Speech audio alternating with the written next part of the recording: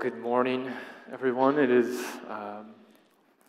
just a wonderful thing whenever we can have an opportunity to preach at a different church, a fellow church that has brothers and sisters in Christ, and it is a wonderful reminder that Jesus is establishing his church all across the U.S. and the world. And so, as we dive into Mark 2 today, I invite you to open up your Bibles. It should be on the screen behind me, but we'll be kind of following the text pretty closely today. So if you have your Bibles, and I invite you guys all to follow along. And it's a passage that we tend to overlook sometimes, a passage that is a truth that as Christians we sort of take for granted sometimes. And so it's my hope today that we can slow down and enjoy and smell the roses, so to speak, as we sort of go into this passage that has a wonderful truth of Jesus' identity.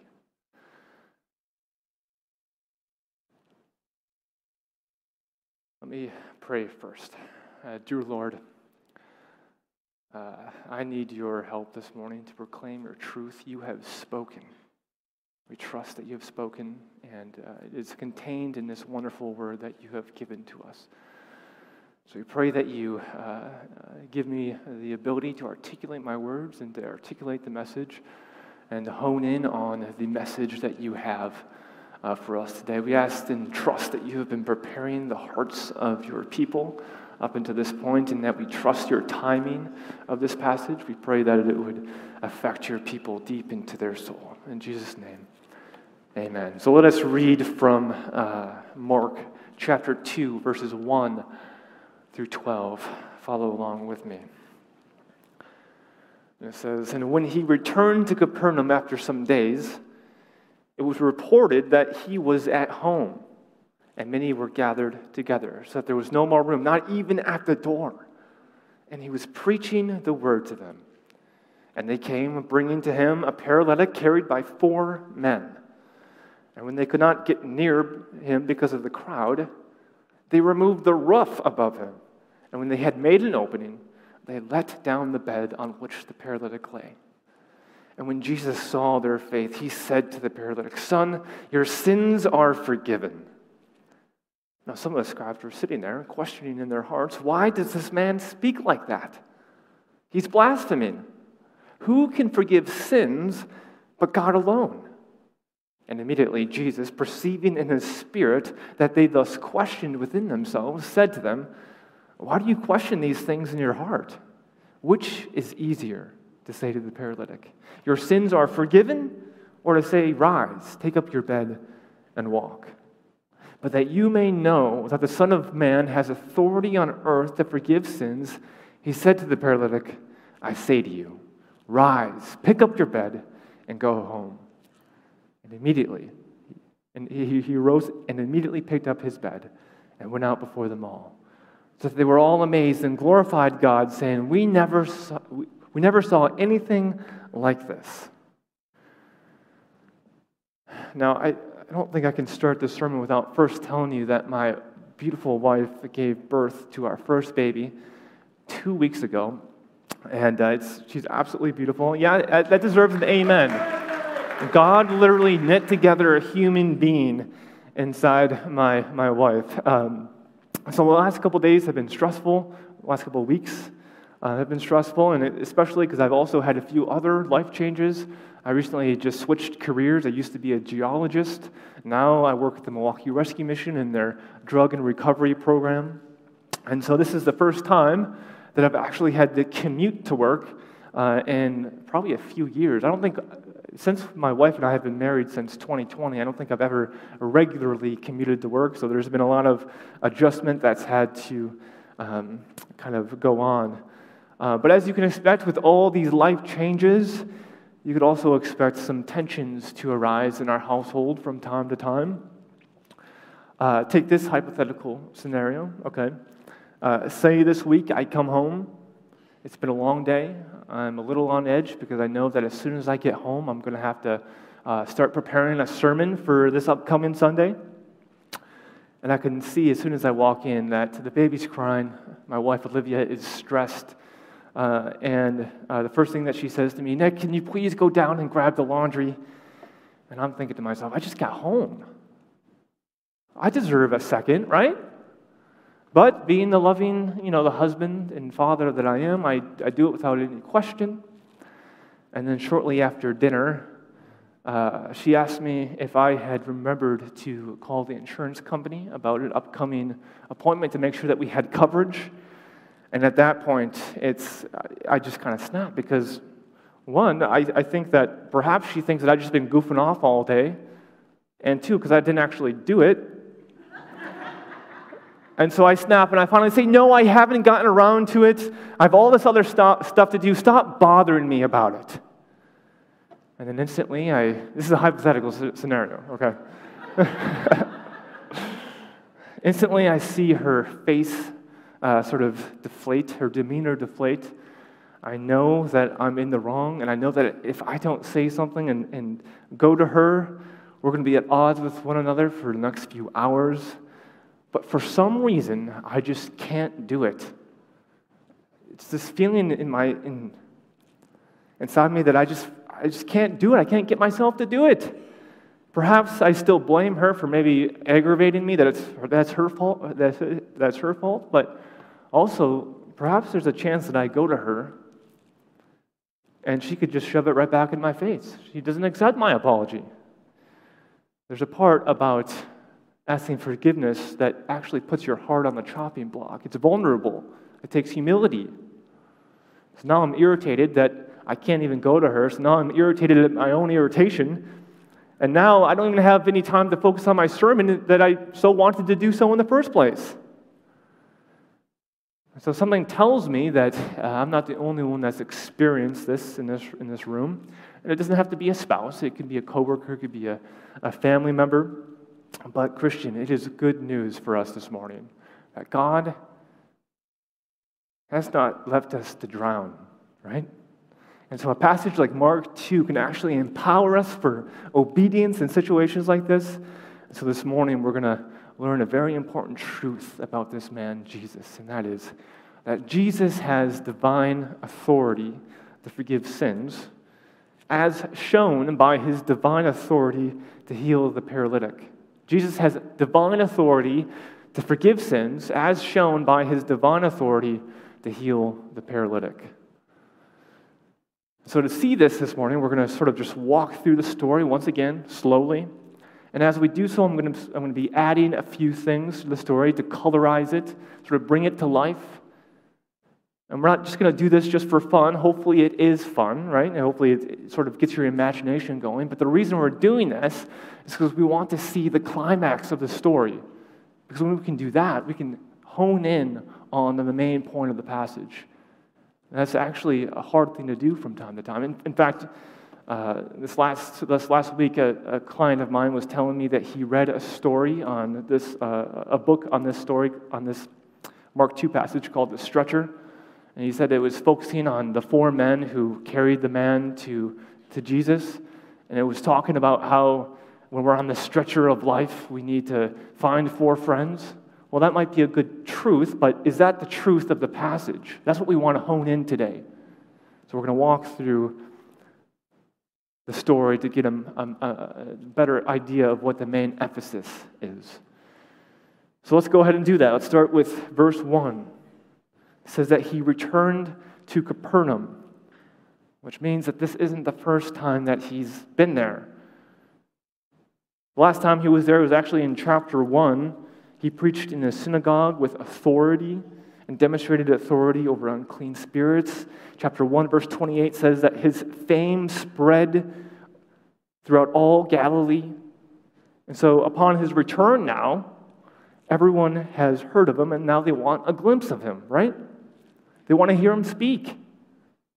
There's this expectation now, from the very onset of the story, that Jesus is going to perform for them.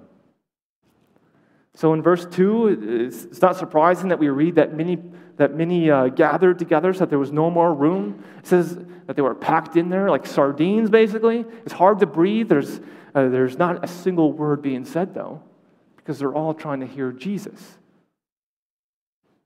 And the people outside the door can't even see him. Perhaps they're leaning in, just trying to grasp every other word or so. That's how desperately they want to hear what Jesus is preaching. And Jesus is doing that. He's preaching the word with them. People are gathered to hear it. It's a teaching with authority, as it says back in chapter 1.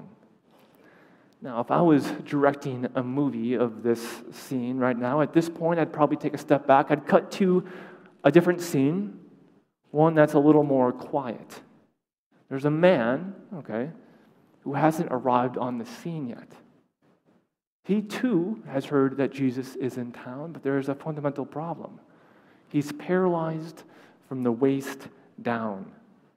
So perhaps he's sitting by the window. He's waiting for these other men to come and get him. Perhaps it was an injury from birth, or perhaps it was an injury from a work-related injury that he injured his spine and now he can't work anymore. Maybe he had people caring for him. Maybe he was being cared for another family member. Maybe he was ostracized by the community. We don't really know. It doesn't really show us that many details about this man. But he seems to at least have a few friends and family, because there are some men who come and grab him, right? And he too has heard that Jesus has the authority to cast out unclean spirits. And one report from just a couple of days ago says that he actually healed a man with leprosy. So perhaps in his mind he's thinking, this is my chance. This is my chance to get within arm's distance of this man. Hopefully I can be healed. But naturally, he's late to the party, right? I mean, he needs to be carried. Everyone else has gotten there first. He's just showing up a few minutes after. And as he gets there, he can tell that he's not going to be able to push through, right? The crowds, like we saw, are packed in there. There's no way a man on a stretcher and 4 others are going to kind of weave their way in between that group. And at that point, you can almost see his tears start to run down his face. He's beginning to feel a little more desperate. Perhaps this isn't going to work out the way that he wanted. So you see in this replay, you see him raising his hand to the roof, to the people carrying him in the stretcher. Take me to the roof! Take me to the roof! I'm trying to imagine what the 4 on carrying him would have been thinking. They're probably looking around at each other. How long are we going to entertain this?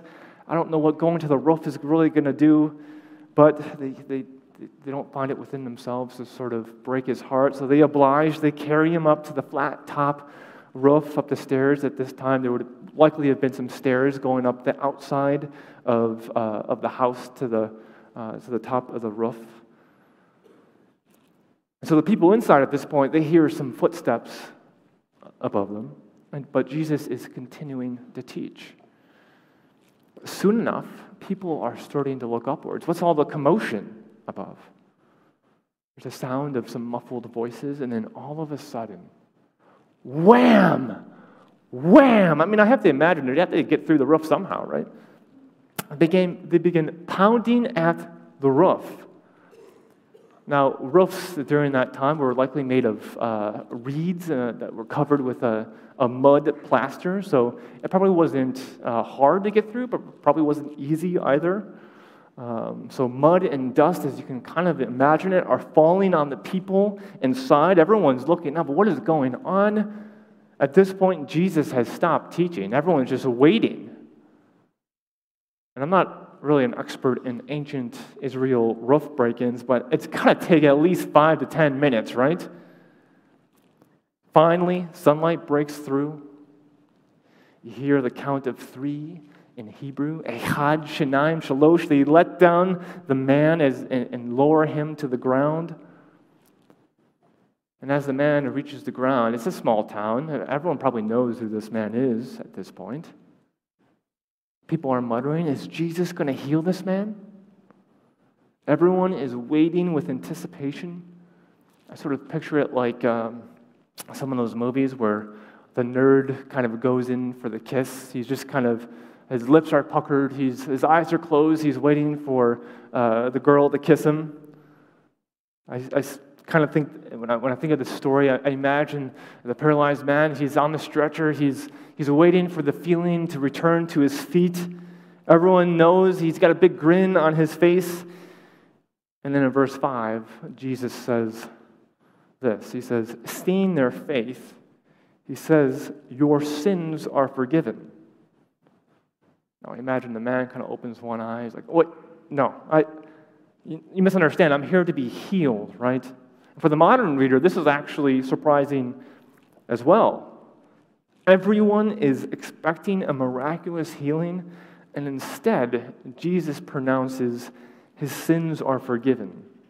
I mean, it's obvious why the man is there, right? And so what we have here is sort of a false summit of the story. The issue of the man's paralysis is still not resolved. So pausing for a second, I just want to say, is it not good, church, that when we come to God with our greatest felt need, that he gives us what we truly need, right?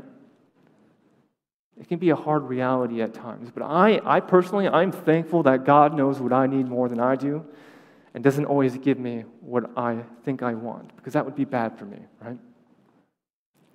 But returning to the text, now we have another problem on our hands, and that is that Jesus has just pronounced that this man's sin has been forgiven. And that's a big deal. Jesus is claiming to be God here, and blasphemy was punishable by death. So he better make sure that he's telling the truth here, right? And up to this point, the Jewish leaders may have been open to Jesus' teaching and perhaps even curious about his ability to heal others. But now he's gone way too far.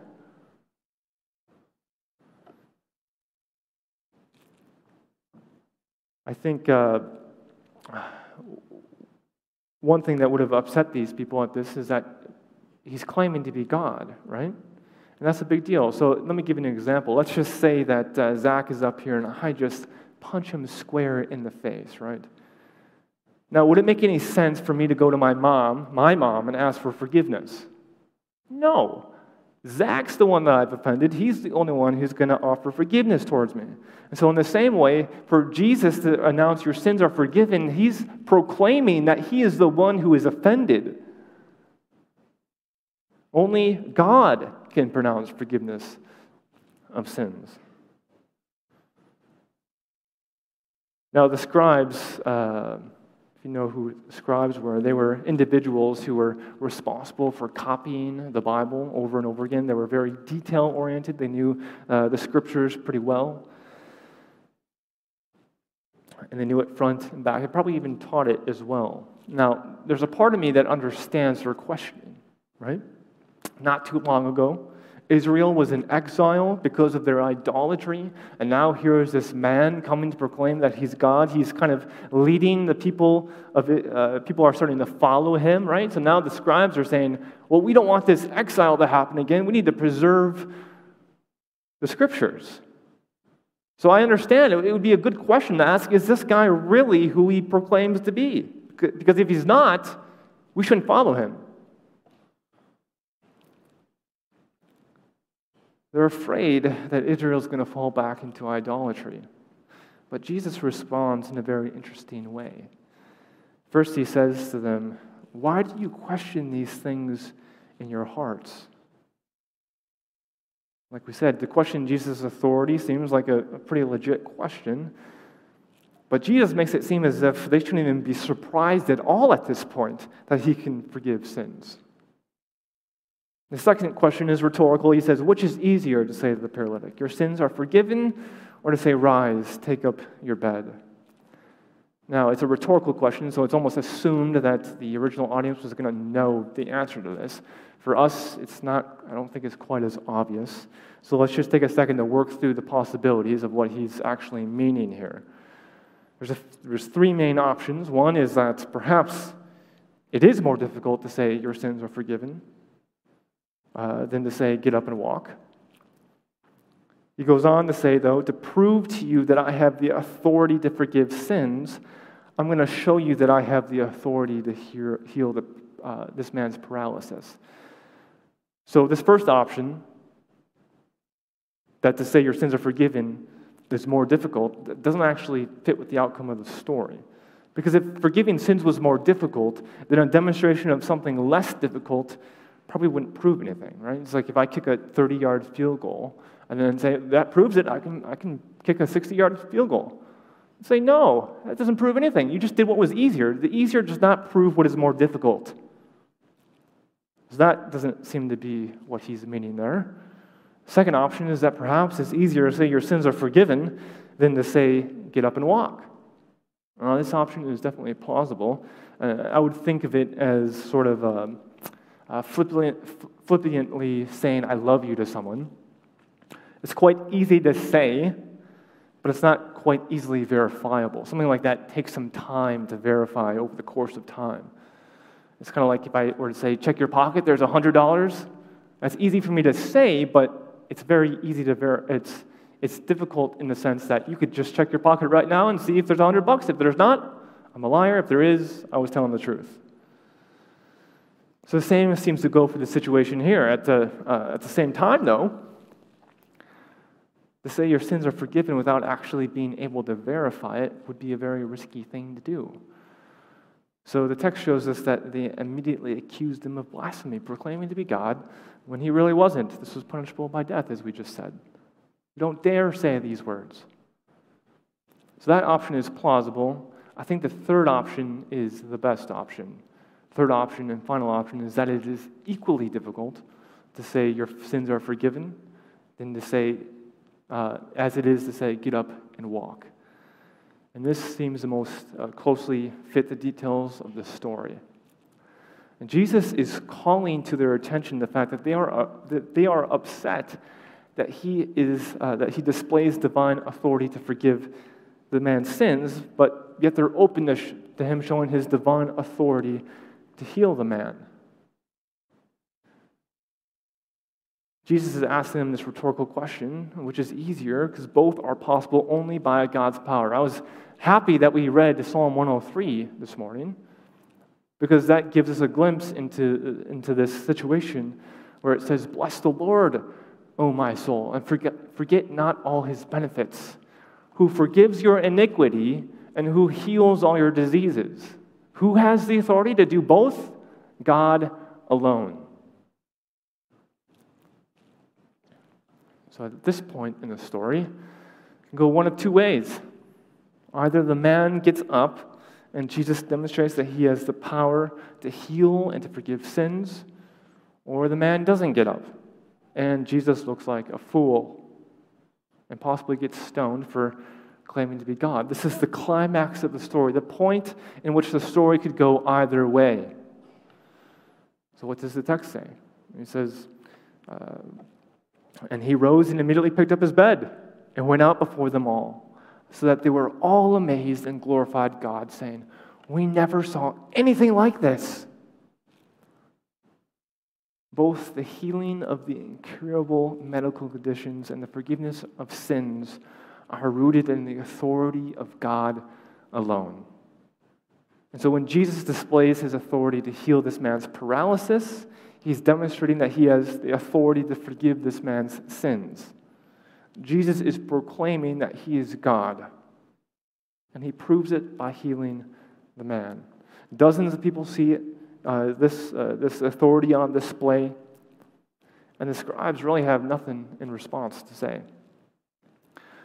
So once again, what do we learn from this passage? It is that Jesus has divine authority to forgive sins as shown by his divine authority to heal the paralytic.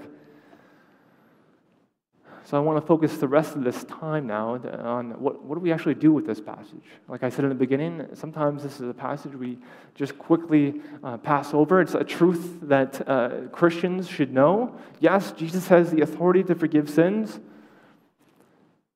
Well, first, I want to speak to the non-believer that could be here this morning, because I don't think I can preach this passage on the forgiveness of sins than to invite the non-believer to accept this truth.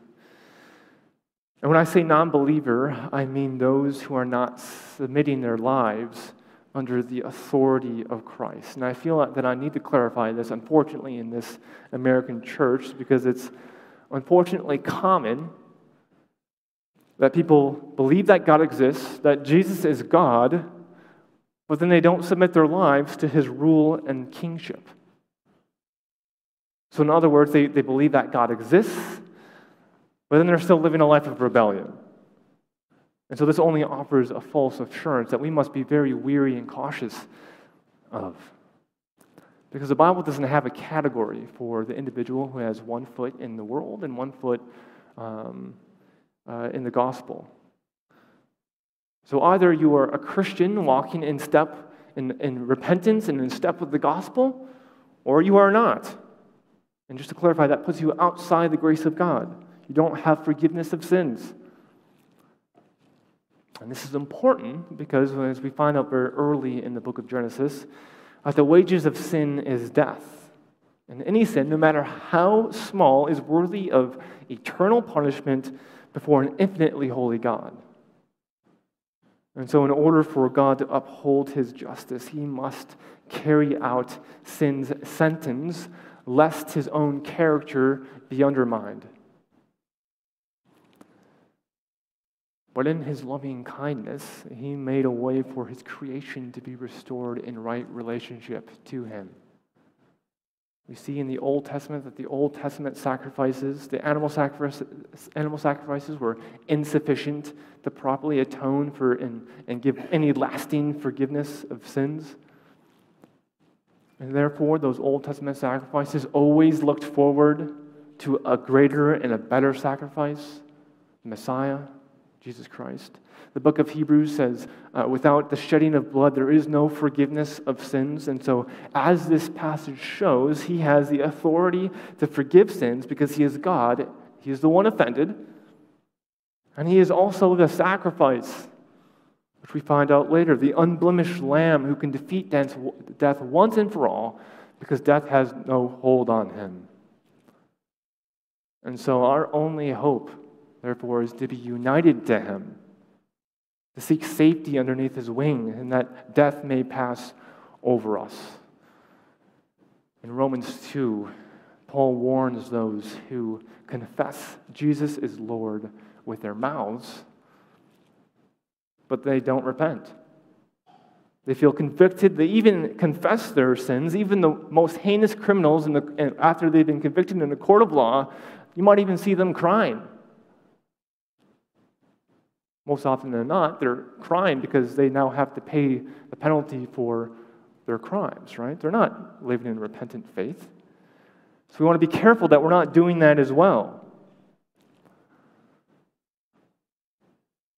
Paul says in Romans 2, he says, "Or do you presume on the riches of his kindness and forbearance and patience, not knowing that God's kindness is meant to lead you to repentance? But because of your hard and impotent heart, you are storing up wrath for yourselves on the day of wrath when God's righteous judgment will be revealed." And so here's where a lot of people go wrong. They believe God exists. They know that they are a sinner. They confess that they have done what is wrong, but they do not submit themselves underneath the authority of God. They're still living in open rebellion.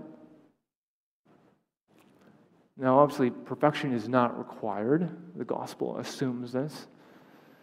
But a growing hatred of sin, a continual turning away from sin and turning towards God because they delight in obeying him and seeing his glory, not their own, being realized. My former boss once told me that he asked for God's forgiveness before he sins. That is conviction and confession without repentance. Because repentance, like we just said, is turning away from sin, not turning towards it. And so when in Mark 1:15, Jesus says that he begins his ministry saying, "The time is fulfilled and the kingdom of God is at hand. Repent and believe in the gospel." So my invitation for the non-Christian is, will you respond to the truth of this passage today and place your faith in the one and only person who actually has any ability to forgive sins? Because only by him can you have any hope of reaching eternal life. At this point, I turn to the application for the believer, the one who is prone to forgetting this truth. For most of us here, Jesus' authority to forgive sins seems like a no-brainer to us. And as Christians, we have repented of our sins and put our faith in Christ, but functionally, I think this is a gospel truth that we all need reminder of on a daily basis. And trust me, I'm giving this sermon needing this truth myself.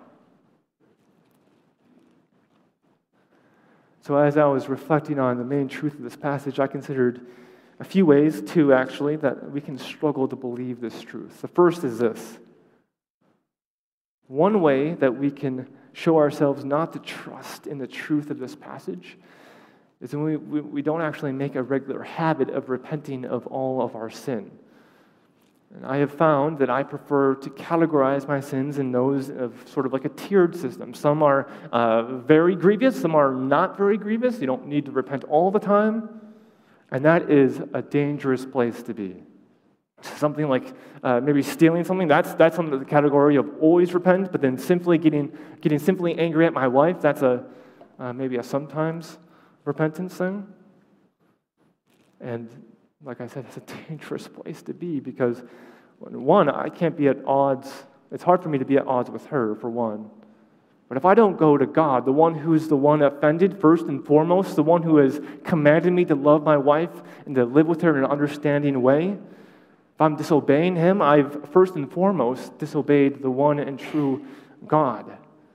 Why should it be then that I can bear at being at odds with him and not bear with being at odds with my wife? My sin is first and foremost a rebellion against his rule and reign. And so we undermine the seriousness of our sin when we do not live in the goodness of this truth that Jesus has the authority to forgive sins. And then two, the second way that I thought that we can sometimes struggle to believe this truth is when we try to pay the fine for an offense that has already been forgiven.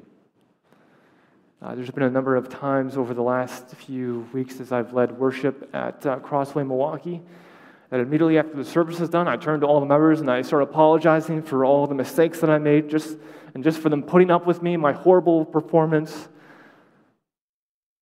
And so there's a part of me that does this because I want them to see that I am punishing myself above and beyond. I'm doing jail time for my mistakes. I want them to know that I see this as serious. But what does that do when we have that same mentality towards when we approach God with our sin? Well, it says that while we need a need to be remorseful, right? Don't hear me wrong. But when we cross over to unbelief, it's when we refuse to let Jesus pay the fine. So we feel the need to punish ourselves beyond the punishment that's already been paid. And so when we approach God this way, we are not declaring to him that we believe and trust that his death was sufficient for paying for our sins, and we're suggesting that perhaps there's some debt left to pay that he hasn't already paid. And so in those moments, when we don't believe that Jesus has the authority to forgive sins,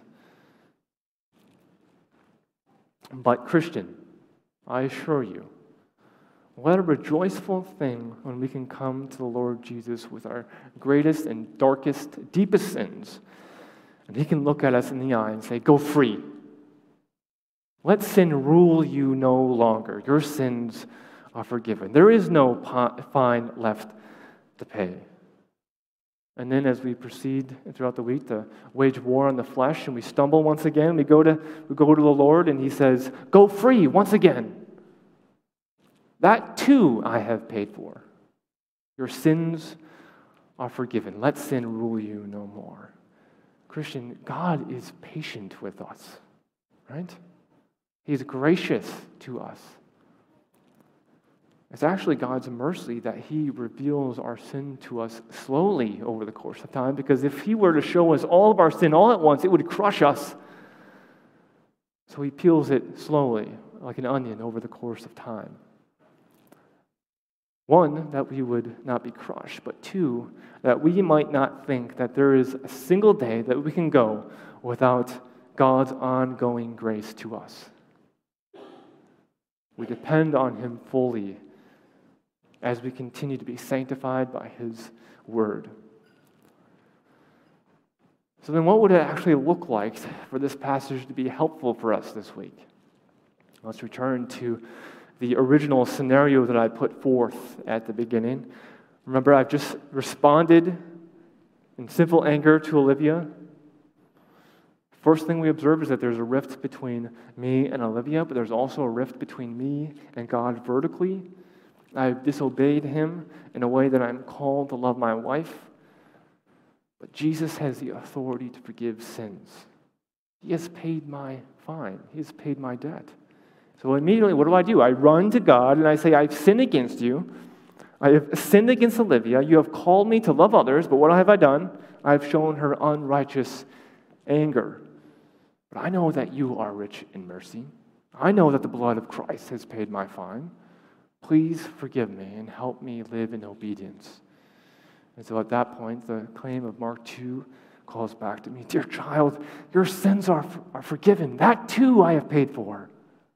Let sin reign no longer. Go and sin no more. And so when I am made right with God, His promise of forgiveness empowers me to live in obedience. My pride has been broken, and now I can go to Olivia and display the gospel at work with me. Is that not what we want as spouses or as co-workers, to show the power of the gospel at work with us? We all know how difficult it is to go to someone in forgiveness. And when someone does, as a Christian, that is evidence that the power of the gospel is at work within them. That's how we display the truth of the gospel. And I tell my clients this all the time. We should be discouraged if it takes some time for this to actually take root in ourselves. It could be, at first, it could be a day until I realize my sin and the truth of the gospel. But over the course of time, as we begin to practice the message of this passage, as Romans says, be transformed by the renewal of your mind. That process takes place over the course of time. And so the goal is that the amount of time that it takes me to sin against, for instance, Olivia, and for me to go to her and ask for forgiveness, that time should be decreasing over the course of my Christian walk. Why? Because God's transforming my mind. I'm seeking and actively turning away from my sin and trying to love her and show her that the power of the gospel is at work within me. So don't be discouraged if it takes a day or hours at some point. It may be like that for a while, but pretty soon, over the course of time, as God is working in you, which I trust that He will be, pretty soon it can almost be instantaneous that you're remembering the truths of the gospel, and that it would empower you to then go and make things right on a horizontal plane with our earthly relationships. And then perhaps it's the other way around. Perhaps it's Olivia that has sinned against me, or putting myself in Olivia's shoes, I have sinned against her. Perhaps she has sinned against me and comes to me asking for forgiveness. And just as Jesus forgives me, so now I can display the gospel at work in me and extend to her the offer of complete forgiveness. And there we have her sin against me as an opportunity for me to minister the gospel to her, to minister the gospel to my coworkers, to my family members. It is evidence of the work of God in our hearts when we're able to do this. Christian, we are fully deserving of God's wrath, and we were a people who were dead in our sins. But now, what are we? We're a people who receive the forgiveness of sin. And so, as I close, I want to close with a Romans 6, 5-7, which says this. And this is for believers only, when it says, "For if we have been united with Him in a death like His, we shall certainly be united with Him in a resurrection like His. We know that our old selves were crucified with him in order that the body of sin might be brought to nothing. So that we are no longer enslaved to sin. No, for the one who has died has been set free from sin. It's my prayer that as we go into this week, that this would come alive for us as we go into our workplace, into our homes, in our interactions with our spouses and our kids, that the truth that Jesus has the authority to forgive sins would come alive in our hearts. Let's bow our heads in prayer. Dear Lord, you are an awesome God who has provided one way alone for eternal life, and that is through your Son, Jesus Christ, who has taken on flesh, who has lived a life unstained from sin, so that you may extend and restore the relationship that has been broken by our own depravity, Lord. We pray that those who are in this room who have not yet confessed and given their life over to you, that their hearts would be softened and they would reflect on this passage and know that it is not by anything of this world, not of worldly desires or striving that they can come to have forgiveness for their sins, but only by entrusting themselves under the authority of you alone. And we pray that those who are Christians, that this would become more and more realized in their life, in their hearts, in the upcoming weeks and months and years, that you would put on their hearts in times of great struggle, in times that they have sinned against someone or times in which they have been sinned against, that this truth would come to bear on their minds, that they would know that you have first and foremost restored us by forgiveness, and therefore we are free to then go and ask for forgiveness and give forgiveness to those around us. Lord, this is a passage that we cannot forget. This is a passage that we cannot glance over. This is a passage that we need each and every day of our lives.